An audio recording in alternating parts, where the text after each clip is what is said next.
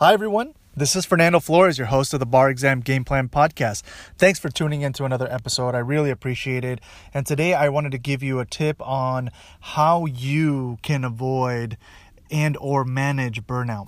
One of the things that is really important, first of all, is make sure that you understand how it comes up. And a lot of times what happens is, if you can't manage to look at another essay, if you can't manage to do another set of MBEs or memorize another section within an outline, and it's just, just becoming too much and you're becoming really fatigued, it's really important that you become active about making sure that you come out of that space, because again, this is a marathon. It's not a sprint.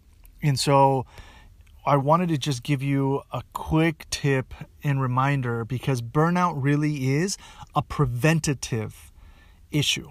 It is really the best way to handle it is to make sure that you are as preventative as possible. And so if you are, studying constantly nonstop, you could potentially reach that place sooner rather than later. And you have to pace yourself, right? So make sure that when you do, I mentioned this briefly earlier on when I talked about setting up a calendar that works for you and making sure that you set your study sessions, that are 3 hours, and then you take a break, and then you do another 3 hours or 3.5 hours, and then you take a break. And what that is really set up to do, it is set up to help you take a real break, right? When you do a 3-hour study session and you honor that study session and you focus during that study session, and then you come off of it for an hour, you are basically honoring that space that you have to study in. And that break in between is going to allow you to refresh, to re-energize, to replenish, so that you can then get back into that study session with much greater focus. If you don't take a real break, it's going to be harder to do that, because you're not really giving your brain a break that it deserves, right? And your brain deserves a break if you are really focusing and studying intently during those 3-hour sets. And, it really does help you avoid obsessing about studying.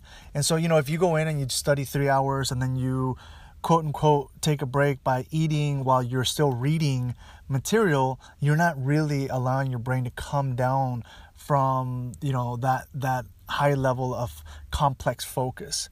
And it is something that it might seem small, but it makes a huge difference in the long run. Because again, you're allowing your body, your mind to just kind of replenish, refresh, re-energize, and then get back into it again. And over the long run, it will make a difference.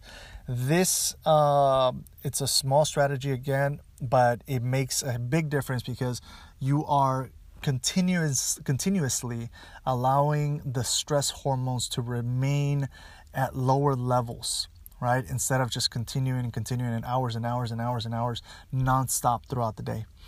And of course, this is separate and apart from the other tips that I provided you. But just as a reminder, try to get some good sleep. Try to incorporate physical movement and or exercise into your weekly routines, and try to, eat some clean foods, because all of that does play into you having the greatest levels of energy and the most powerful levels of energy for you to be able to continue to commit to this, study session, these study sessions, this study period over the long run.